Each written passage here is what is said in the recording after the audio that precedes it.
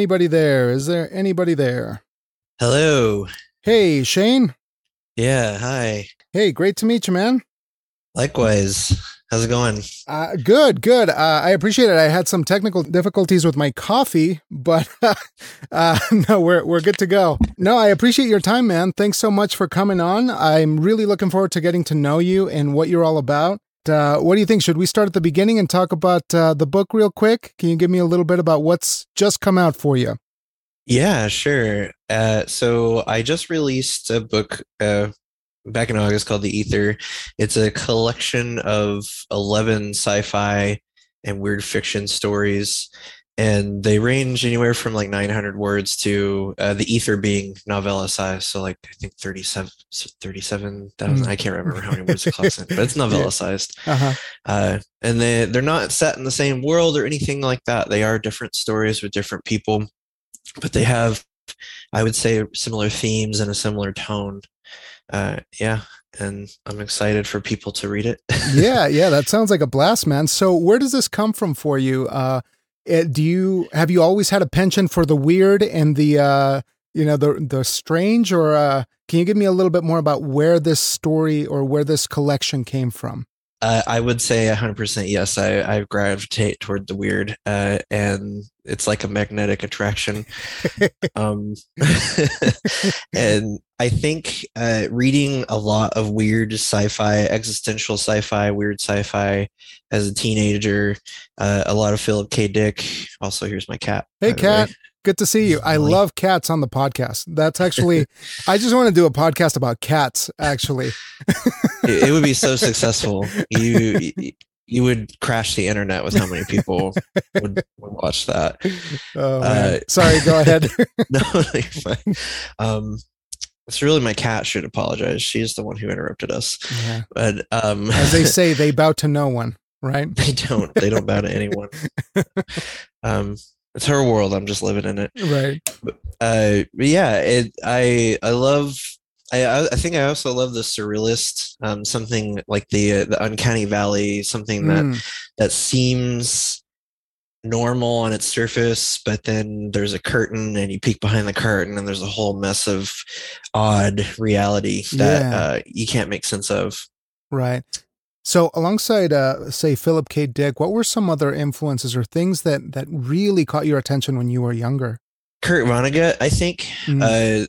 There's a bit of comedy, and some of my stories have a comedic element to them. Mhm. There's one story actually, Holographic Forefathers, where the United States has is collapsed Mm. and the government's running out of ideas, and so the military commissions a bunch of scientists to create a holographic AI of all the founding fathers so that we can get the country back to how they would have wanted it. You Yeah. hear that rhetoric all the time. This is how our forefathers would have wanted it. Right. And Kurt Vonnegut is a huge inspiration for stuff like that. He had this way of hitting you hard with a serious situation and then just undercutting the whole thing with one or two lines of comedic dialogue, and then it's like, well, I laughed at that, but now you've turned me into an asshole. I don't know how to feel. Right, right. So, let me just kind of clarify. You're in the Northwest, right? Mhm. So, Yeah, I live in whereabouts? Seattle. Oh, nice, nice. Yeah, What part of I live Seattle? in. I actually live in an area that is called the Greenwood neighborhood. Oh, okay. My Yeah, last yeah. name is Greenwood. It's no relation to me, I promise. And we just had a good deal on a house here, so that's all. There That's you why go. I moved. No, it's great. I used to live in Shoreline. Shoreline, Yeah, yeah, I used to live in Shoreline with my wife for a couple of years. Very chill place. yeah. Shoreline is quaint too. There's like a weird small town in the city Right, kind of right. feeling. Yeah, It's like definitely. it's really cool and chill though. Yeah. Yeah, definitely for us, because we moved from Wyoming there for a couple of years and then we came back home. But it did help us acclimate a little bit. And obviously, it was cheaper for us to live there because we were super broke. But it was a man, like really good memories from Shoreline in those areas. But I hope you're enjoying yourself. And do you feel like you get a lot of support over there for the type of work that you do? Yeah, I have a good support network of friends, and I have been trying to embrace the digital support network. I mean, we have like Discord and Slack and a Mm, bunch of different ways to proactively connect with people. And I found a bunch of friends on Twitter.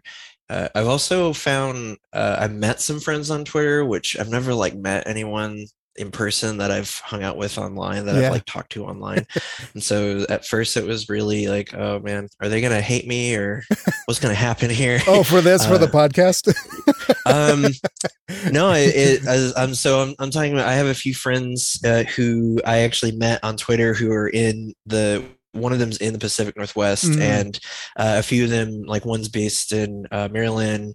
They're kind of all over, and they came up to Seattle, mm. and we all hung out. And at first I just, like, I'd never seen them in person before, never even met them on a video call or anything like that. And Wow. so I was just but they're all writers, and they're also just great people. And Mm, so it's interesting how the we talk shit about the internet all day because there's a lot of toxicity on it, but there's yeah. also a lot of goodness on it. Right. I mean, like, just meeting you, Yeah, it absolutely. I mean, this has been a really great thing, and I'm just recently starting to get more guests and reaching out on Twitter and online stuff like that. But it is like taking a little risk, like doing a bit of online dating and figuring out, like, is this going to be a compatibility thing? But at least for me, I'm open to talk to anyone, especially if they're passionate about their stories and what they want to tell, how they want to go about them. But it is kind of a curious thing. Like, you're talking about your support network that you kind of fostered, online. And that's just kind of crazy to think about. I mean, 10, 15 years ago, we wouldn't even have had, this opportunity at all. So what do you think the perks are of this? Like being able to connect with creatives who have this kind of perspective. the biggest perk is you find a bunch of people who are really into the same nuanced part of something. And that sounds vague to say, but there's sci-fi, and then there's the subgenres of sci-fi. There's horror, and then there's the subgenres of horror. And I think if I were just, you know, palling around Seattle, knocking on doors, being like, "Are there any writers here? Can I join a writers group?" I Yeah. would I would probably get a few people who write romance, maybe some people Mm, who write like literary fiction, and then maybe some people who write sci-fi. Who knows? And so right. I think that the internet just helps people get together who are like, no, this is the type of stuff that I write. I Right. write this type of stuff, Yeah. and working with other people who share that, who have that vibe, Hmm. is important. Right. Not saying I don't want to learn from people who write I write literary fiction as Mm. well, Oh, okay. uh, and so I definitely am trying to seek out those groups too. Right. But I don't think it would be more of a mixed bag, I guess. And compatibility, as you said, I think is important. Right. And it's kind of like speed dating, I guess, right? Like Yeah, you can you just be just like, is this good? Are you good? Are you good? No, you're I not think I'm good. just gonna Okay, you're good. unfollow. Yeah, it's not gonna work out for me. Yeah. But in terms of this new work that you put together, were you able to workshop that with your online crew, or was this more of like, I'm gonna kind of workshop it locally? I had a few people beta read it, and so the people were amazing and offered a lot of feedback, and it was really great for them to just spend the time to read anything, right? And so that's the way writers groups work, though, is like you want to make sure everything's a two-way street. And so I was Hmm. reading other people's stuff. I actually don't, I'm not a big fan of fantasy. You, I hope you don't have people on your podcast hunting me down for saying that, but I'm gonna try my best not to smear you. Okay. And up next is Shane Greenwood, Yeah. the jerk who Shane doesn't like Greenwood. The headline fantasy. is he hates fantasy. um, but Oh. I did read some fantasy work, and tried to keep an open, impartial mind, though understanding it's not the first thing I'm going to pick up. And so, but to have those same people come back and read my stories and leave feedback, and it was all done in like a Google Doc. I just share a Google Doc with Oh them, and they wow. just leave comments, Yeah. and I got a lot of fantastic feedback. The ether itself was mostly shaped by that, because the original, and I'm talking about the ether, the story that's in Mhm. the collection. I know Right. it's kind of confusing, um, but the ether, the story was actually supposed to be a on the longer side of a short story. It Mm. was 15,000 words, and I think I even cut it down to like 12,000 words before people started to read it. And I Mm. had three people read it, and they all told me this could be longer, this should be longer, this could be a novel. Mm. And I'm like, well, I don't want to go that far. Let's see how it Yeah. goes. And I stretched it. I was worried about stretching it out and just putting in a lot of filler content, but those people were right, and I just didn't see it. There was a Mm. lot more story to tell with the ether, and I just really thought about, like, why were they saying this to me? Why were they saying there should be more? And I realized that in when I was writing, I kind of glazed over a lot of the character development that was Mm. missing. Like, Right. bad stuff happens or good stuff happens, but there wasn't a lot of time spent in the thoughts and the minds of the people and how they react to certain things. Mm. So I just adding that to the story uh, made it a lot larger, made it bigger, but also more full of life, and Sure. something that I'm really proud of. Yeah. Could you give me a little breakdown, or not a breakdown, but just maybe like a log line, a quick introduction to what this world of the ether is? Yes. So the Ether stars Ethan, who is one of many children raised in a large dome-like habitat, and they have been there for probably tens of thousands of years, and they're all children.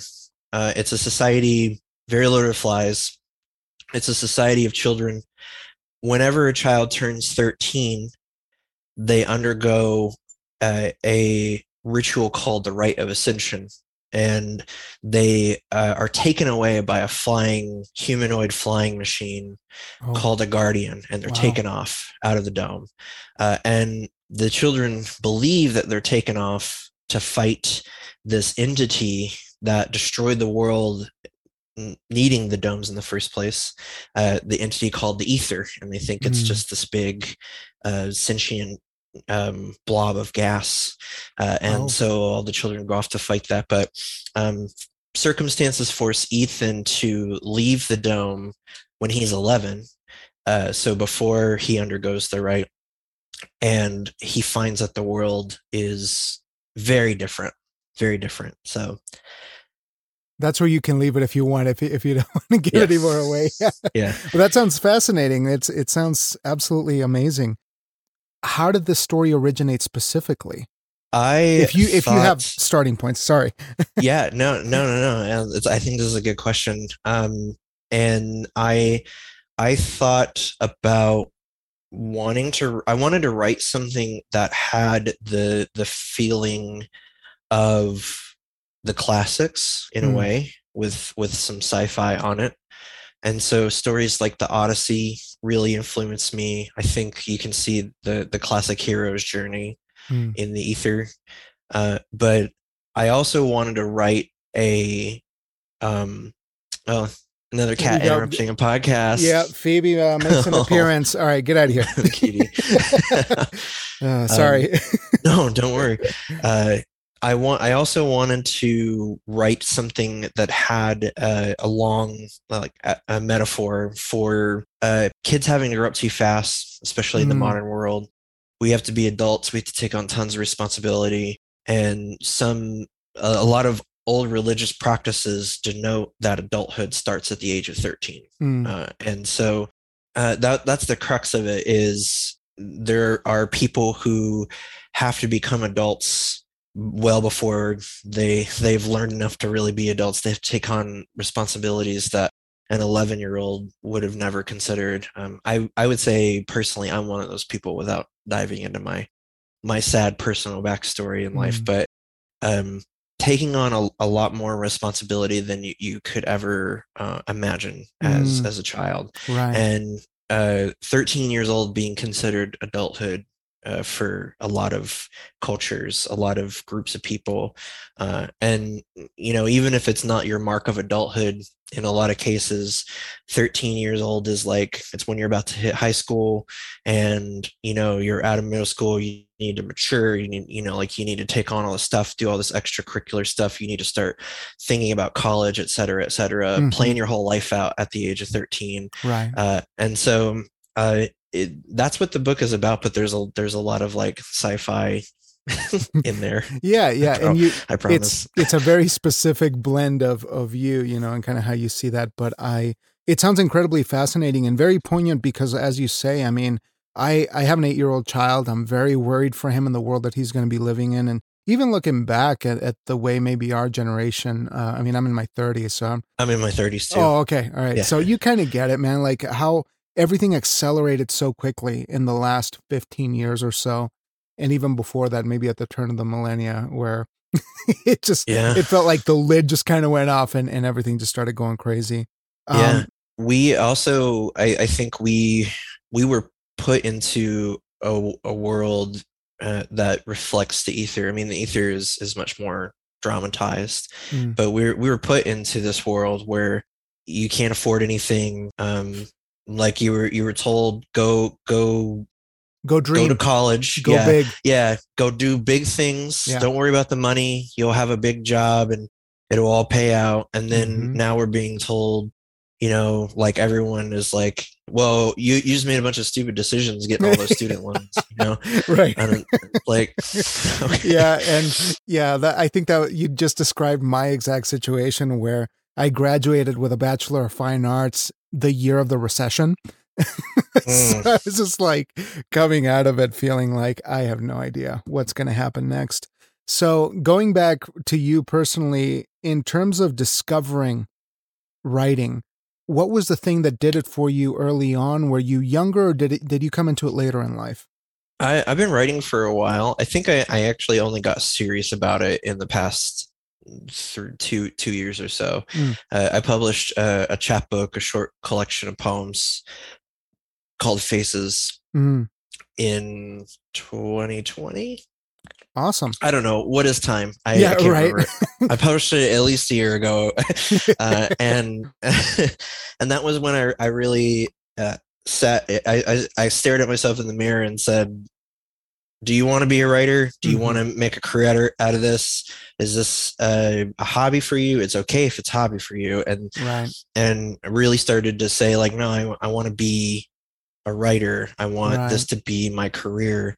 And so uh, took it seriously and take it seriously. It wasn't just, something that I write and then I put away and nobody ever sees it. Right. Yeah, So, yeah. um, but I've been writing for a long time. And I think the first real story that I wrote was kind of a ripoff of Fight Club, and then I threw it away Oh, because that's no, that's perfect. I think the first screenplay I wrote was something like Fight Club based, or probably something around that time period. Where it's just like, yeah. oh, wouldn't it be cool to be like hip and have multiple personalities? You know? Yeah, I really liked the toxic masculinity themes in Fight Club, and I was Mm, like, yeah, I want to write another thing, destroy toxic masculinity, do some end of the world type shit, throw that in there too. yeah, And yeah. I was like 14, I think, and I had a notebook and I hand wrote like 200 pages, and Oh then wow. I was reading the last chapter of it. I remember when I was like 14 or 15, and I read it and I was like, wait, this is pretty much Fight Club without the multiple personalities, and then was like, no. It doesn't work. Yeah, it doesn't work at all. Oh my goodness. Sorry, intermission here. Gotta get rid of the cat again. So, Intermission. yeah, cat mission. Um, So let me just kind of get a little bit of backstory here with you. Was there a time where you felt like you weren't able to do this at all? Was there a reason why you felt like you couldn't pursue this fully, if I may ask? I have doubts today, Mm, and but I keep going back to the fact that other people do it, so hmm. I can do it. You know, Right. if other people can make it, I can make it. And there's gonna be struggle. There's gonna be ups and downs. There Sure. there may Sure. be a book I release where everyone's like, this is garbage, and nobody Hmm. wants to read it. Right. And I think it's I stay the course Hmm. even throughout the doubts. I stay the course knowing that no matter what, like other people have made it, and we can, idolize those people and call them absolute geniuses, or um, people who buck the trends or who are special, what have you. But I don't think that's the case. I think that anyone who has the willpower to tell a story, to write a story, to tell a story, actually, it's not just about writing, but to tell a story, or produce something artistic, the most important thing to think about is other people have done it, Right. and they're amazing, but you're also amazing too. And so they also probably had the same doubts you've had Hmm. here and there, even if they're not willing to say those things out loud or to the public. But um, everyone has doubts, and I think just knowing like the world needs more stories. Hmm. Absolutely. uh, And, everything that you've just mentioned here, I couldn't agree more with, because my whole philosophy on this is making sure that we can support each other. Again, reach out to the people who are having those doubts and say there are tiers of success. Obviously, those are things that are undeniable in a capitalistic society, right? There's people who can do this for a living, there's people who can't. But that doesn't denigrate your work, in my yeah, opinion. Like, if you have the impulse to pursue the craft and get better at that craft, you are more than entitled to do that. The biggest challenge is making it align with your life, yeah, and totally. so anything that, I'm interested in, because I have a job, I have a family, there's things that I got to do, and that's always my biggest barrier, is making sure that we can align all of these things so that we're not taking away from, time with family, or time, at work, where I'm not like completely falling apart in other areas of my life. So, uh Yeah. to that end, what is something that works for you in terms of balancing these things out, like life, work, craft? How do you move forward? Is there a schedule? I have I'm a fidgety person. I can't sit still. And so I think a part of it is just I also don't consider writing to be work. It's work. I take it seriously, but it's also not work because I want to do it all the time. It's like playing a game for me, Hmm. and to get a story out. But I also that also leads to a lot of me sitting at my computer, and then having to, or my wife having to snap me out of it and say like, maybe you shouldn't work for so many hours. Mm. Yeah, yeah, And yeah. yeah, I will say, so when I published the Ether and when I published Faces, but mainly the Ether was a huge endeavor for me. It was a lot of editing, a Mm. lot of rewriting, Hmm. getting beta readers, connecting with people, and asking them like, is this any good? Like, would Mm. you buy this? Would you read this? Right. What does this need? And that I spent, I want to say like 10 or 11 months through for the whole process, Wow. right? Writing, drafting, editing, all there were like 5 different edit cycles, maybe more than that, beta reading, more editing, et cetera, et cetera. And I did have a full-time job at the time. I actually worked as a UX writer. So Oh, I goodness. was, yeah. So I still had like which is a blessing and a curse because you get to practice writing every day, as a Right. UX writer, but it's not creative writing. It's writing for clarity, You get which burnout is, though, yeah, right? yeah, Yeah. yeah, exactly. That means that I'm like, I spend like 9 hours for a job, and then it's like, okay, time to write some more, and Hmm. then I'll spend like 4 or 5 more hours Right. writing my passion project. And I it was there was an intense burnout, and I had to force myself to take like a week off of writing, Mm, uh, and really just put it away, right. or else it would be one of those things where I would just give up, just because it's too much. Right. Um, I have since, actually in November of this year, I left my job. I quit my job, Mm. and I'm lucky enough now to be a full-time writer. Oh And wow. so, Yeah. it's really weird. It's really different. And I still have to snap myself out of the mentality of like, oh, you've got to go be on a stand-up call at, like, and I'm like, wait, no, Right. I don't. Yeah. And so it's weird too, because I moved when I was a UX writer. I was in a leadership position, so I had people who Mm. would report to me, and I was the lead UX writer, and so I'd have to I'd mentor and work with other people, to write strings for software products, Mm. and I now writing is it's a completely different scenario. Like, I work Right. for myself, nobody reports to me, and I'm able to really open up and connect with people. The difference is night and day. Like, Oh being yeah. able to fully set my own schedule and just decide this is what I want to do today is Right. it's way different. And I think my my wife said like she feels the difference in like energy Oh and yeah. Yeah. disposition just like right away. Like, Right. I'm happier. I don't feel like I'm just gonna die. Like, I don't, Yeah, um absolutely. It feels it's like hard. you're carrying that boulder of, like holding things off, right? Or putting things off until, you'll get time someday, right? Yeah, yeah. Well, yeah, congratulations, man. That's a really amazing thing. And I wish you the best on this chapter. I'm happy that I kind of got you in, at this moment. So I really think we should celebrate that for sure. Yeah, thank you. Thank you. Yeah. So, can you tell me about the chapbook a little bit? What? Yeah, Yeah, I didn't know you did poetry.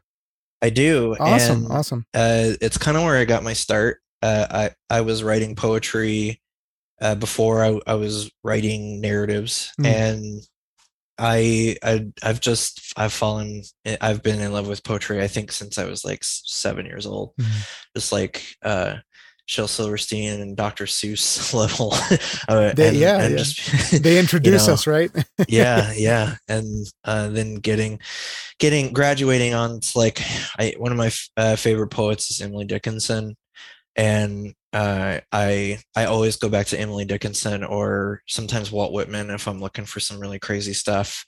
Uh, but I had this collection of poems that I actually I started writing when I was 14, and then poems that I had written in 2019, 2020. So it's a wide spanning collection. It's only 25 poems. So it's a small chapbook. It's not a huge collection. Mm. But the poems all have themes of understanding yourself and understanding your hardships, understanding not your relationships, but how you reflect on your relationships. And there's actually a poem in there called Faces, and Mm. it reflects the many sides of us that some we recognize and some we don't. Some Right. we don't want to admit we have.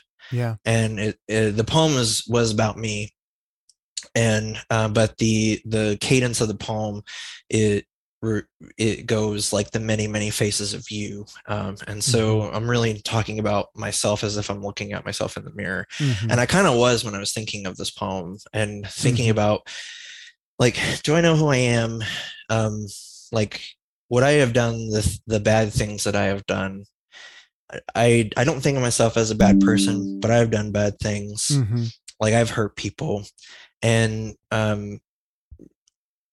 it was really, I think the poem is really just about understanding that, like, regardless of how you think of yourself, or regardless of how I thought of myself, I think everyone's the hero in their own head, and Yeah. everyone's the protagonist in their own life story. Right. And the poem and just the thought process was about me deconstructing that, breaking that down. That goodness is not the Disney version. It's not the pure hero who the only problems the hero faces are the challenges that the villain throws in the way. We are both hero and villain, and we're someone else's villain, right? And so it was important for me to understand that, like, I'm you the terms good and bad don't really reflect us as people. And I think now more Right. than ever, it's important for us to understand that we're not always right. We don't always do what's good, even if we thought it was good at the time, even if we Mhm. thought we were doing what was right, what was good at the time. And it's important for us to think back on that and understand that. Um, and so that was the whole poem was about that. But I have other poems in there that are just like sort of, I think I wrote some of them when I was high, and I was just like, yeah, Well, space yeah. and shit. Yeah, but that's the great thing, I think that sometimes you can, have a little bit of freedom to you require a little bit of help to get to that threshold where you can forgive yourself. You can try to understand yourself just a little bit more, right, than what Yeah. what usually happens on the surface. I'm very curious about this too. I do write poetry and lyrics and things like that, but why do you think we we can use poetry as such a as such a perfect way to go in? I feel like it's just so much easier. Is that kind of how you feel about it? Why is that? Is that the case with poetry than say like fiction? you know? Yes, I think poetry it is a fantastic tool for us to reflect on our perception. And poetry, I mean, everything is all about your perception, right? And you're not you don't see me, you see your mind's image of me. You see your reflection of me, and you see this in everyone, right? Every time you connect with someone, you talk with them, it's your perception of them, and you're we as humans, we woefully struggle to try to make sure that our perception of someone lines up with who they really are, but there's never a way to tell. Right? You can never really tell who someone is, and in a lot of cases we can't even tell who we are because we're dealing with our own ego and our own perception. But poetry is is sometimes it can be like a knife that cuts through all that bullshit. Yeah. There's freedom in poetry. There's not as much freedom in writing a story. A story Mhm. has to have structure, Yeah. and it has to be something that if I write it, you can read it, you can understand it. um, and even if I have some parts of a fiction story that are absolutely crazy, I always have to anchor you at some Mhm. point. I have to bring you back to reality. Mhm. And with poetry, you don't need, fuck all Yeah. that with Yeah, poetry. You don't need yeah. to do any of that. I had never really thought about this, but really, it is kind of like two opposite ends, two diverging energies, right? Where narrative is constantly building that suspension of disbelief, that world, right? And then poetry essentially is unraveling what you think. Like it's just constantly, kind of like pulling it apart. No, that's absolutely fascinating. So, where can we find Faces? Is this something that is currently available on your website just so that I can make note of it here? Oh yeah, Faces is available on Amazon. Okay. It's in ebook and or not hardback, ebook and not Like the paperback. hard It's just, copy, yeah, hardcover, whatever. yeah, Yeah. yeah. I guess it's technically paperback, Ah, but yeah. anyway, yeah.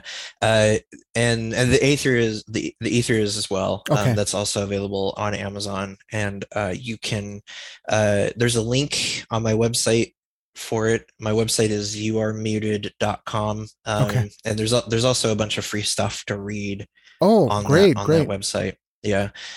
So there are free poems, and there are also some short stories that I've written that you can find on youaremuted.com. Excellent. Excellent. Sorry that I got a couple of questions. I want to be respectful of your time, but like if you got a Yeah, Keith, couple let's go. couple Yeah. minutes, yeah. The the difficulty of getting into the market. I mean, I'm more of a playwright, but when you're going into the literary realm, what kind of hardships like keep you up at night? Marketing. I'm sure you're going to hear this with everyone that you talk to. Marketing it's a struggle, Mm, and it's a struggle because you are having to write something that is enticing and honest at the same time. And sometimes when I write marketing copy or try to, I'm just like, man, I'm fluffing this up a bunch. Like this doesn't seem honest, right? right. Um, and so it's also difficult to brag about your own writing. Like, Mm, oh, hey, these are yeah. amazing This is stories. the best, Like best buy thing them. I've ever done. Yeah, Yeah. it's the best thing ever. Like you'll never read anything like it. Go buy it now, Yeah. because Yeah. I would love to eat. That's really, you know. um, Right. Right. and so having the understanding that when you're especially you're not marketing to other writers. That's another thing to understand. A lot of the other writers, especially self-published writers that I talk to, they either understand that or they don't. Mm, They want to write something that they think other readers will understand and will relate to, but really they're always writing something that other authors would love, mm-hmm. right? And so your other authors are definitely going to buy your book, but you want readers to buy your book. You don't Yeah. want Yeah. writers to buy your book. That you don't want that to be your only audience. That's the same thing with anything. Like sure, musicians are going to buy your music, but you want people who listen to music to buy your Right. music. Yeah. That's a really good point because we do kind of get stuck in our own silos in a way. We feel like the support feels good, especially within our own community. It's safe. We can express and we can share it. But when you become a business, right? You become a writer as a business. There are things that you have to consider, and I mean, I think that that's spot on. I had that when I did video for a while. I did wedding and event videography for 6 years, 7 years. And a majority of my life was setting aside the things that I wanted to do to really try to craft something that spoke to the recipient, right? That really specifically answered their, whatever their needs were. And I just remember that being like, holy shit, this is like a skill. This is like, you got to get Yeah. outside your own head and see, what people are looking for. So for your business, I mean, what is it that you want to bring audiences? I would love for people um, to see just a variety of different, I would say, just combinations of feelings. I'm about character. I'm about feelings, and the premise of something is great, but you could sell the same old story to me with different fantastic, really well-rounded and complex people in it driving that story, and I'd read it. If you told me something was like it's just the Odyssey, but it's got a really cool protagonist who is not as like well equipped as a fighter as Odysseus, Mm-hmm. but they still have to fight through a bunch of stuff. I'm sold on that. Like Yeah. just trying to understand that different struggle. Mm-hmm. And so what I notice, I don't want to throw people under the bus, but what I notice is that in speculative fiction, especially, we get less focused on characters and a lot more focused on the world, and building is this Yeah. big, people love to hear the term building, but I don't like that term. And I don't like it because it seems to just curtail the whole concept that people have to live in the world that you build. And so if you just have a world and then eventually put people in it, then you're always going to have characters who serve the plot, which never makes sense. Mhm. And so you have characters who will do things that make no sense to them, to some Mhm. pre-established things that you've set up earlier in the story, but they have to do something because you wrote yourself into a little world building corner. Mhm. And so I want to bring stories where the characters are so much more important than the cool sci-fi tech or what have you, the big post-apocalyptic thing, and it's about them. So Mhm. Oh, that's amazing, and that's exactly what we need. Now, I got to ask you something here. Going back to lit fiction, what is it that appeals you to that specifically? Because you mentioned other than the current genres that you're in, why lit fiction? telling stories that are set in what I would say is I guess like more modern time. I don't really write historic stuff, but telling stories that are set in modern time, I think that's needed, and we still have a fascinating world today. Mm, And so, but for me, lit fic is it's less about escapism. Like in sci-fi and speculative fiction, there's a lot more tendency for escapism, for mm, show me the new cool stuff, show me the crazy sci-fi stuff, show me the crazy fantasy stuff, mhm, that could never exist in this world. But literary fiction, again, it's another thing where that allows me to focus on the people and what people are mm, going through. But I think we still have a lot of stories to tell that are set in modern day and have modern day struggles.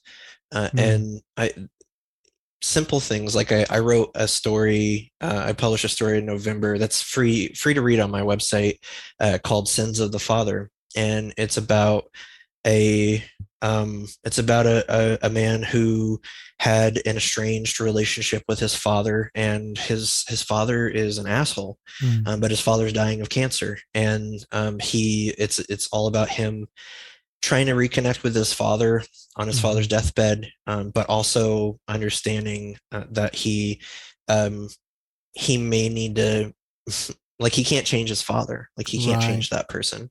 And I don't think you could get something so in depth with a sci-fi, because you're always going to have the, like, okay, but they're also on a spaceship, You or think okay, people but might, also the yeah, world's destroyed, like they might be distracted by the artifice of the yeah. world. Hmm. Exactly, yeah. And so I think literary fiction gives me that unique space. Mm. Yeah, and I really think that that is a very smart way of looking at it because if we really think about it, I mean, in terms of addressing what the current world we live in needs, what our society needs, and I definitely think that it is like you're providing that language for them to handle those difficult situations. Not that we're, like predicating this is exactly how you need to do it, but maybe there's another way to handle the difficult situation that you're in. Maybe consider this. Very powerful stuff. And I'm really excited to check out that short story. I'll make sure that we get the word out about that too.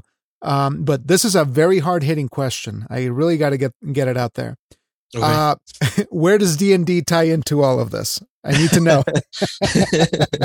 um, uh, D&D is amazing. I think it's the role playing and RPGs are the most amazing gift that we can have as storytellers, and it's for the sole fact that you can create and exist and be in a world that you could never be in, Mm, and be in a character that's not you, that's totally different from you. mhm, And you have to think about how, not how you would solve a problem, but how would your character solve a problem. And I mhm, think that helps storytellers. It's important for anyone who tells a story that is fictional mhm, to get outside of their own head as much as possible and get into the head of the character. And mhm. some people are going to say, like, well, aren't we supposed to write what we know?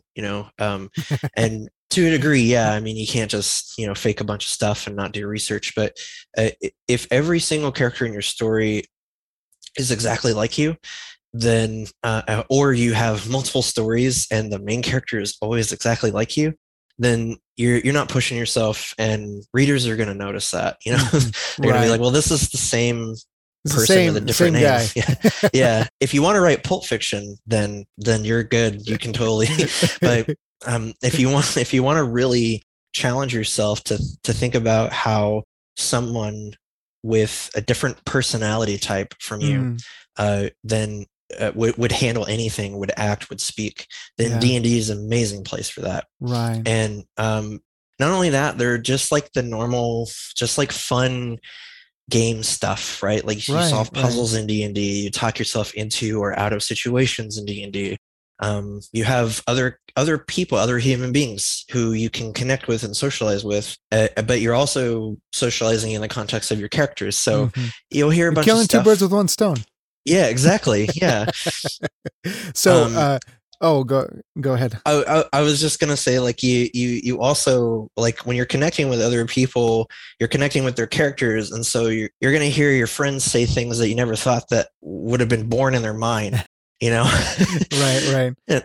And so Again, that's yeah, unique too. very liberating stuff. And one of my big regrets not was not picking up D&D when I was in high school. I had many opportunities, being a theater kid and definitely in the nerd camp for me.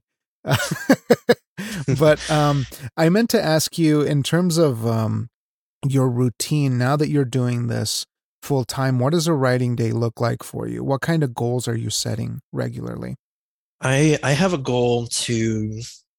I have 6 novels, very different novels planned. I My goal is to, starting next year, to start to outline those, and hopefully within a span of 2 or 3 months to fully outline those novels, and then to start writing one of them. Pick the one that I really want to write, that Mm-hmm. I know, like, I can't put this down. I love this Mm-hmm. story, Right. and write that one. And I'm actually going to seek a traditional publishing route for that. So Mm-hmm. my plan would be to, or is going to be, uh, I know, tense, I'm a writer, is going to be to seek an agent in 2023, Mm. and try to shop this story around. But my schedule is, I spend about, I would say, 4 or 5 hours either researching, writing, or editing, or doing some writerly thing. Mhm. And I also design board games. Oh, And so I also spend about 4 or 5 hours working on board game designs. I'm like I'm in a couple of board game contests on a website called Board Game Geek. It's like the biggest oh, board game great, website ever. great. Yeah. And I'm sorry, And I totally had no idea. So I know that there's a lot of like interconnectedness to the way that you create with that. But maybe next time we'll yeah, talk yeah, about totally. board games a little bit more. Yeah. But yeah, so that's mostly my day. And Mm, I think the time I spend writing, or doing a writerly thing, I think it's become more relaxed, especially now that I don't have a full-time job, mhm, and I don't have all those responsibilities breathing down my neck, mhm. uh, where I can really open myself up, and I don't feel the rush, the Mhm. obligation, the, like, oh, you got to get something out, like, you got to put Right. something, you got to get something out there, so I Yeah. feel like I can really take my time, Mhm. research, and really figure out, like, why do I want to write something, and then research the Mhm. subject matter needed. So Yeah. it's really good. Wonderful. For somebody who's just starting out in their storytelling journey, whether they're going into, writing any kind of fiction, what are the steps that somebody early on needs to take to get to a position where they can be somewhat liberated to pursue what they're going to do? What do you think is the best route to kind of get that in place? I don't think there's one. I think the best thing you can do for yourself is research how many different kinds of authors, many different people, many different genre authors, how they came about getting into the industry. And you'll have people who are self-published and they're successful. You have people who went to college, got a connection, got an agent straight out of college. You have people who shopped their work around, went online, did like PitMad and other stuff like that to pitch their stories, found an agent, and so their connections are online.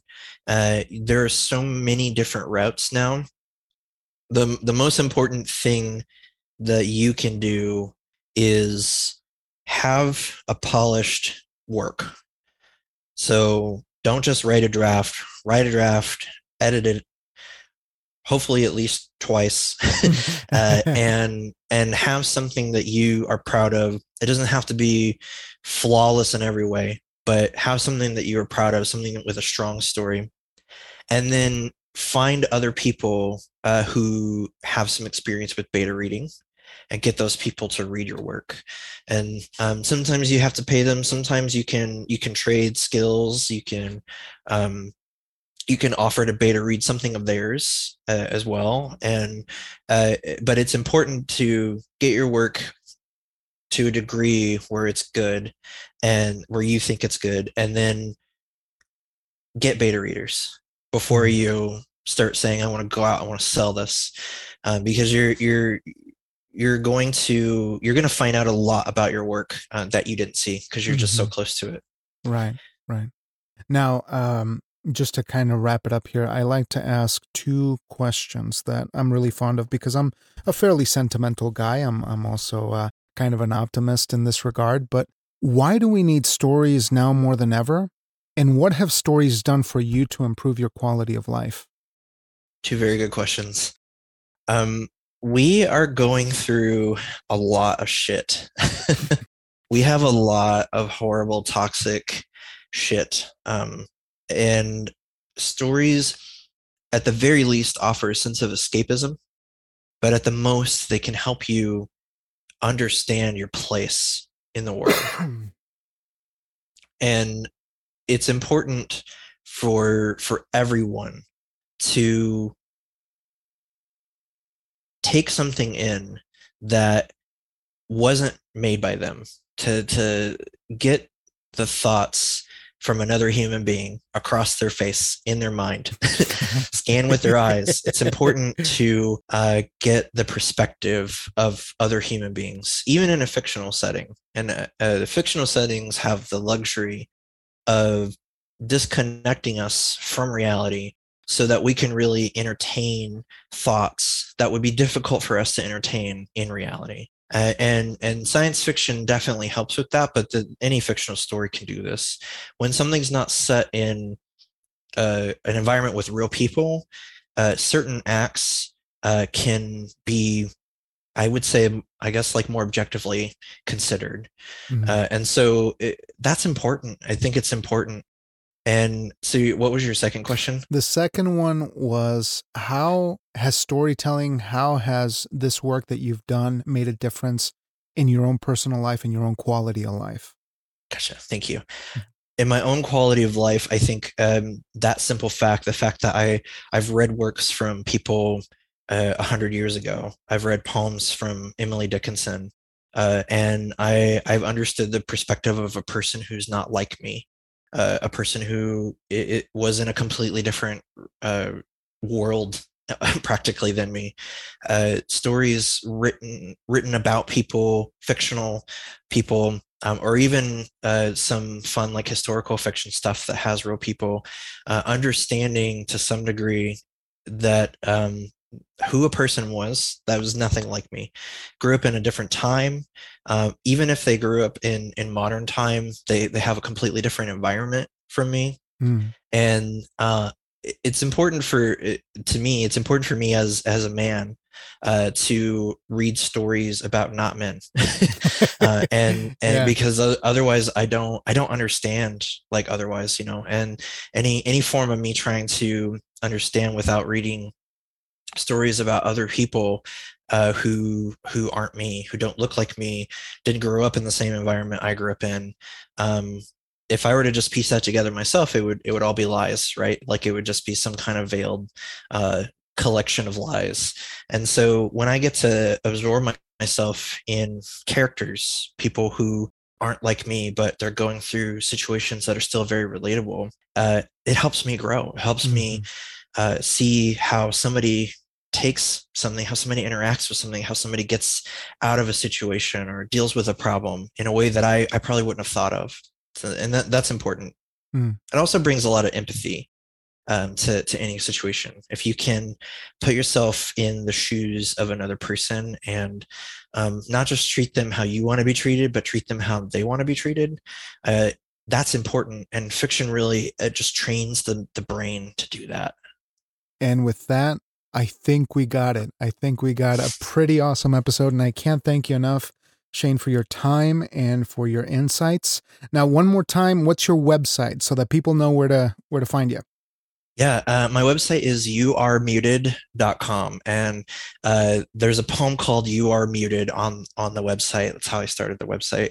But it's YOUAREMUTED. You Are Muted. And Great you website, by can, the way. Yeah. thanks. I love Thanks. that. Yeah, it's got free poems to read, free short stories. And there's a link to buy the ether on there. And yeah, that's me. Awesome. My friend, we just scratched the surface, but I really wish you the best on this next chapter.